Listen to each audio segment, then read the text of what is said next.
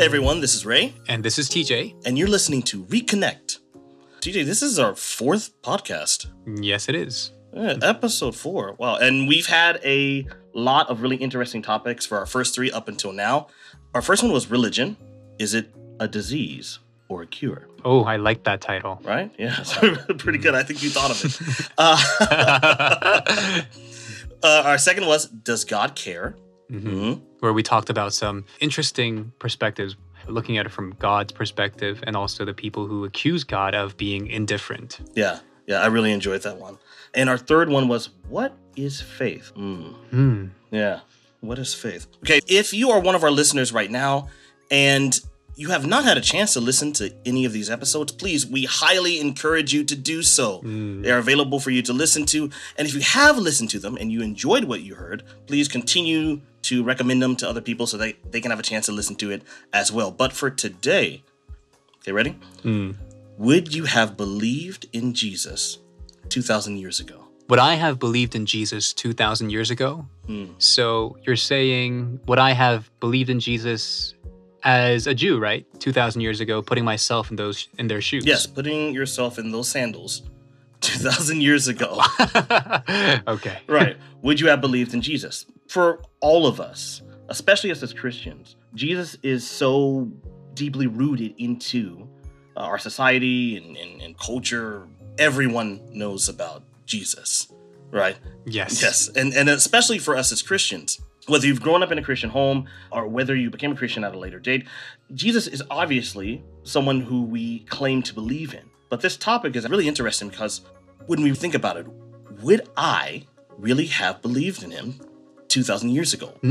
I think it's interesting because whenever we talk about this topic, it takes us back and allows us to see the reality of what it was like at the time. So I'm hoping that you take us there. I hope so too, yeah. Let's slip into some 2,000-year-old sandals and find out. Okay, sounds good. All right, so we travel back in time 2,000 years ago. One thing we really need to think about is how the world was at that time. What our life is, the setting that we're in 2,000 years ago. We're living in a time where our people are under control of the Roman Empire. And at that time, there is something that has been prophesied. Something that has been passed on from generation to generation. Something that me 2,000 years ago would really be looking forward to. We've been promised through scripture, through prophecy, a Messiah to come. Yes. Messiah was prophesied, right?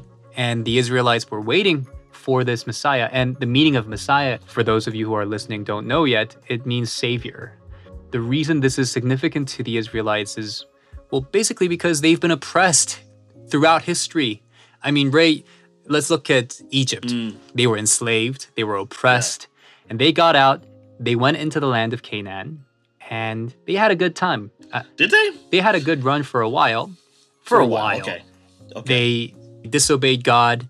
Time and time again, these foreign powers came and invaded, conquered, and whenever that happened, they asked for a savior, and God sent it to them. But even after that, they were invaded by Babylon, Assyria, and now it's the Roman Empire. So imagine being an Israelite at that time, 2,000 years ago, where you have all of this history of over and over again, having somebody else that's actually telling you what to do, not giving you all the rights and the freedoms that you want, right? Yeah. And that kind of feeling as an individual at that time must have been terrible. But you also have this hope, this prophecy of this Messiah to come. Yeah. What's really interesting there is that whether you are a Christian or not, the verse that I'm about to read, you've most likely heard it in one form or another. This is Isaiah 9:6, and we'll see if our listeners recognize it. For to us a child is born, to us a son is given, and the government will be on his shoulder, and he will be called Wonderful Counselor, Mighty God, Everlasting Father, Prince of Peace. Imagine being alive 2,000 years ago. Okay, we know this prophecy. If I'm reading this passage and the government will be on his shoulders, that part of it in particular, what am I actually expecting? What kind of Messiah am I expecting? Right. So as a Jew, if I read this verse and I'm hoping for a Messiah, it seems like it's saying he's going to have a lot of authority. He's going to bring that authority, and he's going to be the Prince of Peace, give the Israelites peace. That's what I would hope from this verse. Exactly. If we look at Micah 5:2, because we also have something a lot more specific about this Messiah that's to come, about where he is actually expected to come from, because it's in the prophecy, where I would be looking for him to come from. Let's see what the content is. I'll read this for you as well. Okay, it says, "But you, Bethlehem, Ephrath, though you are small among the clans of Judah, out of you will come for me one who will be ruler over Israel, whose origins are from of old, from ancient time." Okay, so we have Isaiah 9:6. Okay, cool. I'm expecting this person's going to have like authority. Yeah, the government's going to bend to his will. This is great. I'm expecting someone like Moses. Awesome. And in the prophecy itself, it's saying that this Messiah is coming from Bethlehem. Great. Okay, but now let's look at Jesus. I'm there 2,000 years ago, and I'm hearing about this person claiming to be the Messiah, but he's introduced to me as Jesus of Nazareth. He's coming from Nazareth. And I don't know how many of our listeners are actually making this connection right now, but historically, at that time 2,000 years ago, our reaction would probably be, ugh. Okay, yeah. Nazareth. Nazareth, pretty much, you can equate it to like the hood. It does not have a good reputation at all. So if I have known just a little bit about the prophecy of the Messiah that has been promised, and I'm hearing about this person claiming to come from Nazareth, this Jesus, that connection probably is not lining up for me. If we look in the Bible, we have an account of that as well. In John 1:46, we actually have Philip who's trying to introduce this guy named Nathaniel to Jesus. Like, oh, I've heard about this guy named Jesus from Nazareth. He checks off all the boxes. He's a Messiah that's promised, definitely. And Nathaniel's reaction is priceless. It's, can anything good come from Nazareth? So essentially, it's that moment. Yeah. So even from this verse, you can see that Nazareth is a place of ridicule by the Jews. Yes. Imagine how tough it would be. You're believing in this prophecy of where this leader is supposed to come from. This person will be ruler over the government. This person will be the promised Messiah that we're looking for, that's supposed to take us all out of captivity, right? And then the fact that, okay, well, this person's not even from Bethlehem. I think for a lot of people at that time, they probably crossed that off their list. Like, no. So you're saying they were expecting a king or a prince, and someone who's claiming to be the prince has come from the hood. Yes. Yes. Essentially, yes. My head is full of Fresh Prince of Bel-Air references, but I'll ignore those for now. But yeah, exactly. And it's not like the average person at that time, honestly, is going to walk up to Jesus and be like, hey, man, where were you born? The fact that you hear about this guy being from Nazareth, you're probably just going to ignore him altogether and just move on and continue looking for that Messiah to come. Okay, but let's say that you're one of our listeners right now and you're like, hey, okay, fine, good point, but I still think that I would have recognized him. I still think that I would have still followed him anyway. Yeah. Regardless of that point. Well, I'm like, okay. You can say he's from Nazareth, from this hood. But if you've watched any of the Christian movies or TV series, you can see that he doesn't look like a guy from Nazareth. And I think many of our listeners would argue that's what made people gravitate towards Jesus. Okay, I think I know what you're saying, TJ. So you're referring to the handsome, chiseled, perfectly exfoliated skin, flowing locks of hair, and perfectly trimmed beard, right? That version of Jesus, right? Well, basically, that's what we see in the media. Whenever we think about Jesus, that's what comes to mind. Yeah, exactly. And I know it's the same for our listeners as well. But we're not thinking about today. We're putting ourselves into the shoes, the sandals of someone 2,000 years ago. Does that appearance of Jesus, the one that we're so used to, the one that seems so perfect, does that actually match up to what the Bible says about him? It sounds like you're insinuating that that was not the case. Ding, ding, ding, ding. looking? Yes, that's exactly what I'm trying to point to. So let's look at the prophecies again, right? Because that's what I would be pulling my information from at that time 2,000 years ago, ideally, right? So let's look at Isaiah 53:2. And let's see what the Bible says about Jesus' appearance 2,000 years ago. For he grew up before him like a young plant and like a root out of dry ground. He had no form or majesty that we should look at him, and no beauty that we should desire him. So not good looking. Not good looking. And it gets worse, so to speak. Chapter 52, verse 14. Just as there were so many who were appalled at him, his appearance was so disfigured beyond that of any man, and his form marred beyond human likeness. TJ, that's... That kind of seems a bit harsh. If you say someone's appearance is so disfigured beyond that of any man, I don't know what to picture. Yeah. In no small terms, the scriptures are actually saying that this Messiah that's to come is not someone that's good looking, is someone you might actually be repulsed to see, which is a big difference to the way we've seen the Messiah, Jesus, portrayed in the 2,000 years since. Very different. But let's say that I'm like, okay, you know what? Appearance doesn't matter to me. TJ, Ray, you know what? That's a good point. The scripture might actually say that. But if I were there 2,000 years ago, I'd still totally follow him. Well, I do want to point out that you said that people looked at the prophecies, they read it. They probably read Isaiah 53 and 52. And if they read this, wouldn't they have recognized Jesus even more if he was not good looking? That's the thing. I have read, I'm gonna admit something to you. I grew up in a Christian home, like we've talked about on this podcast before. And for me, I've read lots of scripture growing up as well. But there's been many things that I've completely forgot about, or I read half-heartedly, or it was told to me and preached to me, and I just completely missed the point. Because maybe I was focusing more on my own expectations than what the scripture actually said. Maybe I'm thinking more about what I ideally expect personally from this Messiah, and not so much making that connection to what the scripture says. Right. And I think as Christians, we all do have that tendency of cherry picking. They probably did read this verse, but if what you're saying is true, they may have overlooked it because that's not the Messiah they want. Right. Picking up from where I left off before, let's say that I'm listening right now to this episode. And at this point, I'm like, no, I would still follow him, regardless of his appearance. I would still totally follow him. Okay? Or maybe I did follow him. Maybe I did read the scriptures. I'm like, cool, I followed him. Awesome. Okay, I recognize his appearance, but this is what the scripture says. I'm going to follow him anyway. Okay. It's easy for us to say that. Putting ourselves there 2,000 years ago. It's pretty easy.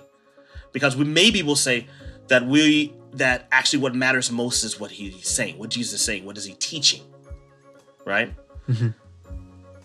That would be the reason why we would continue to follow him. But let me bring up an example for you. Let's look at John 6, right? So this is pretty famous because this is when Jesus feeds the 5,000. So let me take you there for a moment. 5,000 people.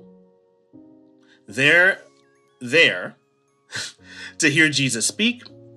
And I guess one thing that we don't really think about is the reason why they actually were attracted to him to begin with. It actually says in John 6 that they were there because of the miracles that they witnessed. So because of the miracles that they saw Jesus do, 5,000 people gathered to hear him, to see him. And of course, as is normal with people, we get hungry. So they're hungry, and then his disciples come up to him and say, Jesus, man, their stomachs are rumbling. We got to do something about it. Okay, cool. But we only have 5 loaves of bread and 2 fish. So Jesus makes this amazing miracle happen where he feeds 5,000 people with 5 loaves of bread and 2 fish. Miracle. A miracle, exactly. Another miracle. So imagine, I'm already following him because of these miracles. And I'm with all these other thousands of people that are following him because of these miracles. I witness another one where we're actually being fed, which is awesome. So I'm there. Maybe I'm in the middle of eating, or maybe I just finished eating. And then Jesus opens his mouth to speak. And he starts talking about that I have to eat his flesh and drink his blood. Oof. Yeah, oof is right. Imagine how that sounds. We're talking about people that have come from one way of teaching, and they're being challenged with something that sounds so morbid. One of the questions I might have is like, is this guy promoting cannibalism? Yeah. What have I gotten into? What was the reaction that they had? What does John 6 show us about the reaction that they had at the time? Well, if we look at verse 60, they said, Master, this is a hard teaching. How can I accept this? And then we see, like 6 verses later, many of them left. Because it was difficult to accept? Yeah, well, it's difficult to accept. And obviously, Jesus is not promoting cannibalism, but imagine being there at that time. And this is what you hear. If you're there, and I think something that's really key there is what I talked about earlier about those 5,000 people following him because of those miracles. Were their hearts actually in the right place to actually hear what he has to say, whether it was challenging or not? Or were they following the miracles? Based on what happened in the end, I think we can conclude that they were there for the miracles. Because if we look at John 6, they ate the bread, they ate the fish, and they wanted to make Jesus king.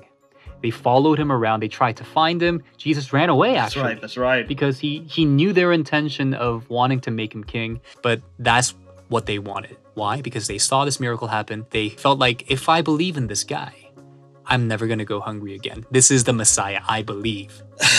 And like you said, as soon as he says, eat my flesh and blood, they ran away. Yeah. It just takes me back to the expectation that you talked about in the beginning. I don't think it was what they expected. They wanted to be saved from hunger, from this oppression. But as we know, Jesus was there to save them from something else. And because they expected something completely different, when Jesus proposed what he came to give, they just couldn't accept it. I'm imagining myself in that same position. Can I honestly say that I would have continued following him? Even as Christians, we can also ask a similar question, which would be, why do I believe in Jesus now? Is it for the purpose of what he wants to give us? Or do I have another intention in my heart in following Jesus? Because now God and Jesus look at our spirits, they know what's inside. And I think the story in this Bible here about the 5,000 people who ate the 5 loaves of bread and 2 fish, that serves as an example for modern day Christians to think about whether or not we're following Jesus for the right reasons. Yeah. Are we following Jesus for the right reason? Yeah. Let's say you're listening right now and your thought is, no, my expectation would be completely different than everything that you guys just mentioned. I'm like, okay. Let's say that's the case. But let's think about, like we talked about earlier, the time period, setting that you would be in 2,000 years ago as an Israelite. Now, we talked about, yes, they're under the control of the Roman Empire, but actually a huge influence during that time are the Pharisees and the Sadducees and the teachers of the law. And we know from reading the Bible that they were not fans of Jesus at all. And why was that? Well, they were in a position where they're pretty comfortable. I mean, think about it. They are the religious authority at the time. They are those who enforce the law.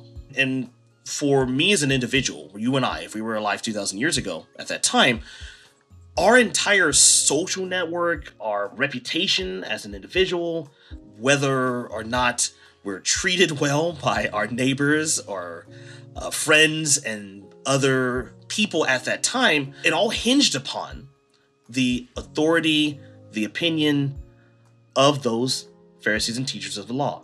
So it's very similar to the church community these days. Yeah. Because if you go to church and you garner a bad reputation within the church, then it's difficult to come out of that situation. Exactly. It is huge to be removed from a church, to be kicked out of a church, to have a bad reputation. And at that time, I mean, we can see that specifically in John 9:22, it says that the Jews had decided that anyone who acknowledged that Jesus was a Christ would be put out of the synagogue. So excommunicated. We know how serious that is if we look into the medieval ages. Being excommunicated is basically saying you're committing social suicide. I think it's worse because everybody believed in Jesus at the time, and being excommunicated from the Catholic Church meant that you are no longer viable for heaven. Yeah. You're going to hell for sure, and there's no hope for you. I think it's very similar to this case. It's hard to imagine anyone really going out of their way to show the same kind of care and attention and love to you when you've been excommunicated. That is a tough situation to be in. Yeah. If you have an attachment to your church or your community and believing in Jesus forces you to come out of your comfort zone and be ostracized, you might make a different decision. Would it have been so easy to believe in Jesus? Maybe not. Yeah. But maybe you're still listening at this point and you're like, hey, no, I would never do that. I mean, it's fair. It's fair. Maybe that's not so important for you. In which case, I mean, being kicked out of the church, what's that got to do with me if I have Jesus, right? Right. But a big question here, 2,000 years ago, at that time, would you even have been able to recognize him? Honestly. Well, let's put ourselves there 2,000 years ago. This next example connects pretty well to 2021 as well. Jesus wasn't the only person at that time claiming to be the Messiah. Yeah. Maybe that's a surprise for some of our listeners, but no, he wasn't. I mean, it's the same today where we have, for years and years and years, we've had people that have claimed to be the Messiah. And it's hard to imagine maybe 2,000 years ago at that time that there were people alive gathering followers, speaking, and claiming to be the Messiah as well. A really good point to actually illustrate here is from Acts 5. Well, I might butcher the pronunciation here, but forgive me, and TJ maybe can help me out as well. Okay. But if you look at Acts 5, verses 34 to 39, where we have the apostles brought before the Sanhedrin. And among them, we have this really wise member of the Sanhedrin, has a good reputation. I'm gonna try to pronounce his name. Bear with me. Gamaliel? Oh. I think that would be the Korean/English pronunciation. Gamaliel. Korean/English, yeah. Okay, well, I'll go with it for now. And maybe I'll listen back when we're finished and I'll laugh. But all right, so he's really wise. And he says that, hey, if these dudes, if what they're saying, what they're claiming is false, then we're only going against men. But if what they're saying is true, and they have been sent by God, then we're going against God. And that's a very wise thing to say, especially really surprising from someone who's a member of Sanhedrin at the time. But what connects us to our point for today's topic is he mentions other people who had been alive at that time period, who were claiming to be Messiah-like figures, who had hundreds of people who were following them, but in the end were found to be false. So it was a situation that wasn't unlike 2021, where there are people out there claiming that they are the Messiah. So it was the same 2,000 years ago as well. So you're saying that it wasn't uncommon that people would come out and start proclaiming that they were the Messiah. Jesus wasn't the first one to do that. Right. He wasn't the first one to do that. And if we had been alive 2,000 years ago, how would we be able to tell the difference? Well, Jesus, for one, he fed 5,000 people with 5 loaves of bread and 2 fish. But, okay, that's true. That is very true. Mm-hmm. Right? But we already talked about Turn water into wine, walk on water. Yes, he's a perfect person to have at a party. But but in all seriousness, TJ, we already talked about the motivation for seeking the Messiah and how those 5,000 people might not have had the right motivation. If you're only focusing on miracles, is that enough to recognize the Messiah? If we look back into the Old Testament at the time of Moses, right, when Moses was actually going up to Pharaoh continuously under God's command and trying to get the Israelites out of captivity that they'd been in for such a long period of time. We can look back there and we can see that Pharaoh had his own magicians, right, who performed what we could call miracles. So we see Moses performing miracles, of course, but we also see Pharaoh's magicians performing miracles. And think about it. That illustrates that miracles aren't something just exclusive to Jesus or to people that were chosen by God. Satan can use that as well. So we can see that in the scripture. So focusing on miracles, we should just throw that out altogether. Miracles cannot be a qualification for whether someone is the Messiah or not. It's just not possible. So what is the qualification? Because I understand what you said. And I think that is probably the reason why the 5,000 people who followed Jesus, witnessing all these miracles, left in the end because they could not understand Jesus and it wasn't what they wanted from Jesus. Yeah. So what is the qualification? That is the question. But no, that is actually the question we've been building up to throughout this entire conversation that we've been having. What is the qualification? If we look in the New Testament, if we look in Matthew 5:17, Jesus says, "Do not think I have come to abolish the law of the prophets. I have not come to abolish them, but to fulfill them." To fulfill the law or the prophets?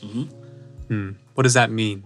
Well, just like we've been reading, if we were alive 2,000 years ago, what would we be clinging to for hope? It would be the prophets. It would be these words that were given by God to promise this Messiah to come.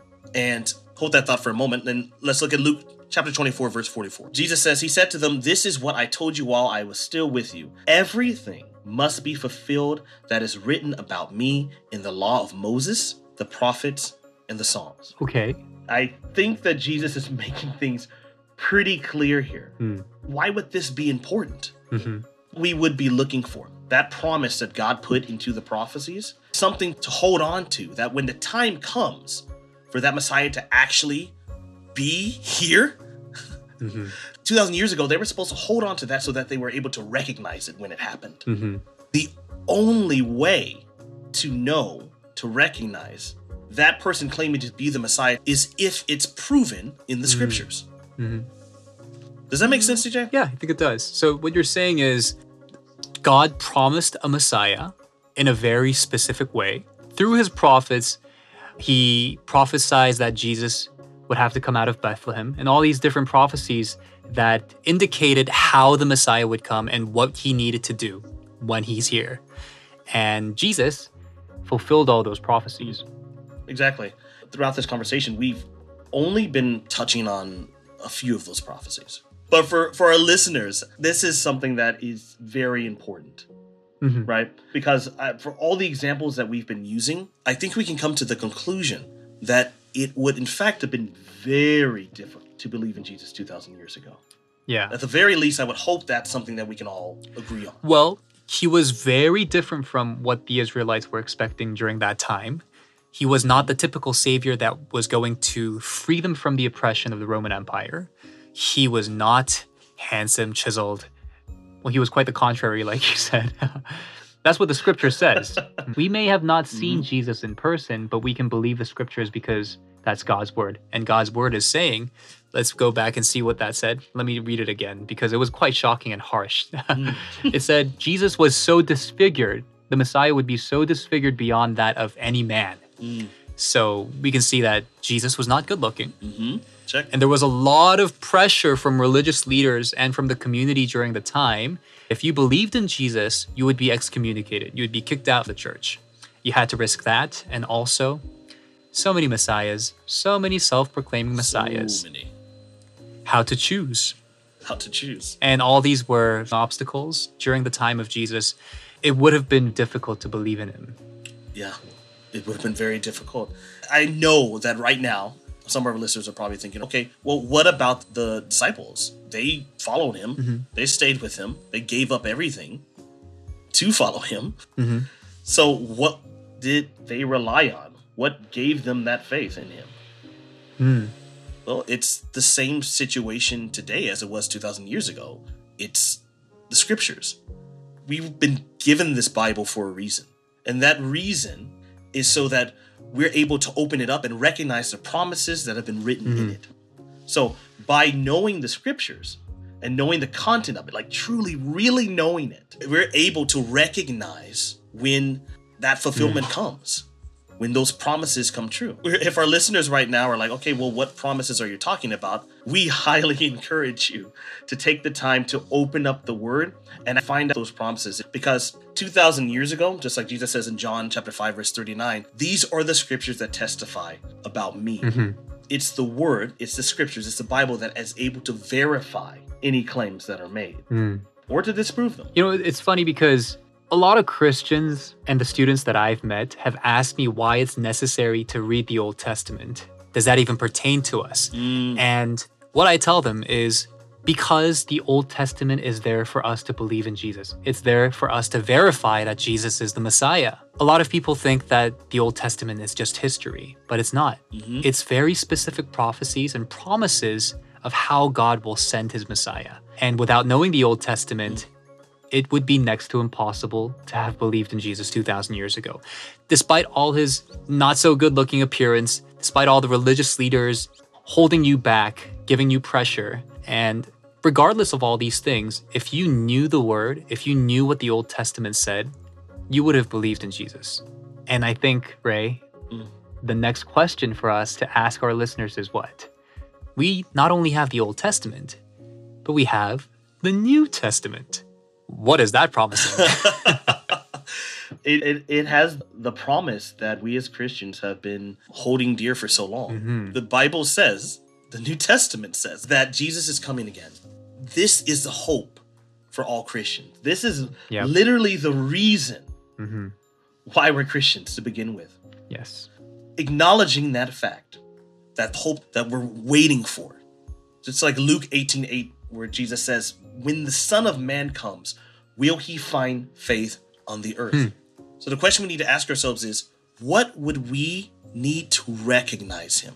What would we need to know? And I think the answer is quite plain and simple. What did the Israelites have to know 2,000 years ago in order to recognize Jesus? The Bible. And God is consistent, God is true, and truth doesn't change. Like so, what do we need to know in order to know the New Testament? Well, God's word. How is Jesus going to come again? Well, we can find out through the word. That's right.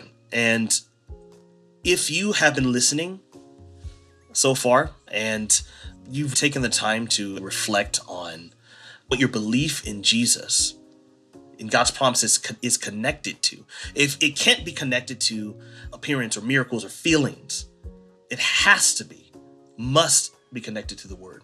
That has to be the source of our belief. So I really encourage our listeners to actually take the time to really ask yourself that question, as tough as it might be. What is my belief in Jesus connected to? Where is it sourced from? If it's connected to where you're from or your family or who you're married to or dating or anything like that, if it's just connected to just regular church attendance, that's not good enough. It has to be sourced from the word. If you've been listening so far to this episode of the podcast, it's definitely a step in that right direction. For those of you who have been sending us emails and questions and topics for the future, you guys are awesome. Keep them coming, please, because we love reading them. TJ and I have had a lot of thoughts about what our next topics will be for future episodes. You guys help out a lot with that. So if you've been doing so, continue. We love it. And if you haven't, feel free. What are you waiting for? You know you have questions. Go for it. Ask, and you shall receive. Well, that's all we have time for today. Please like, subscribe, download, share with friends. Listen to it in your headphones when you're going for a jog, when you're going for a walk, when you're driving.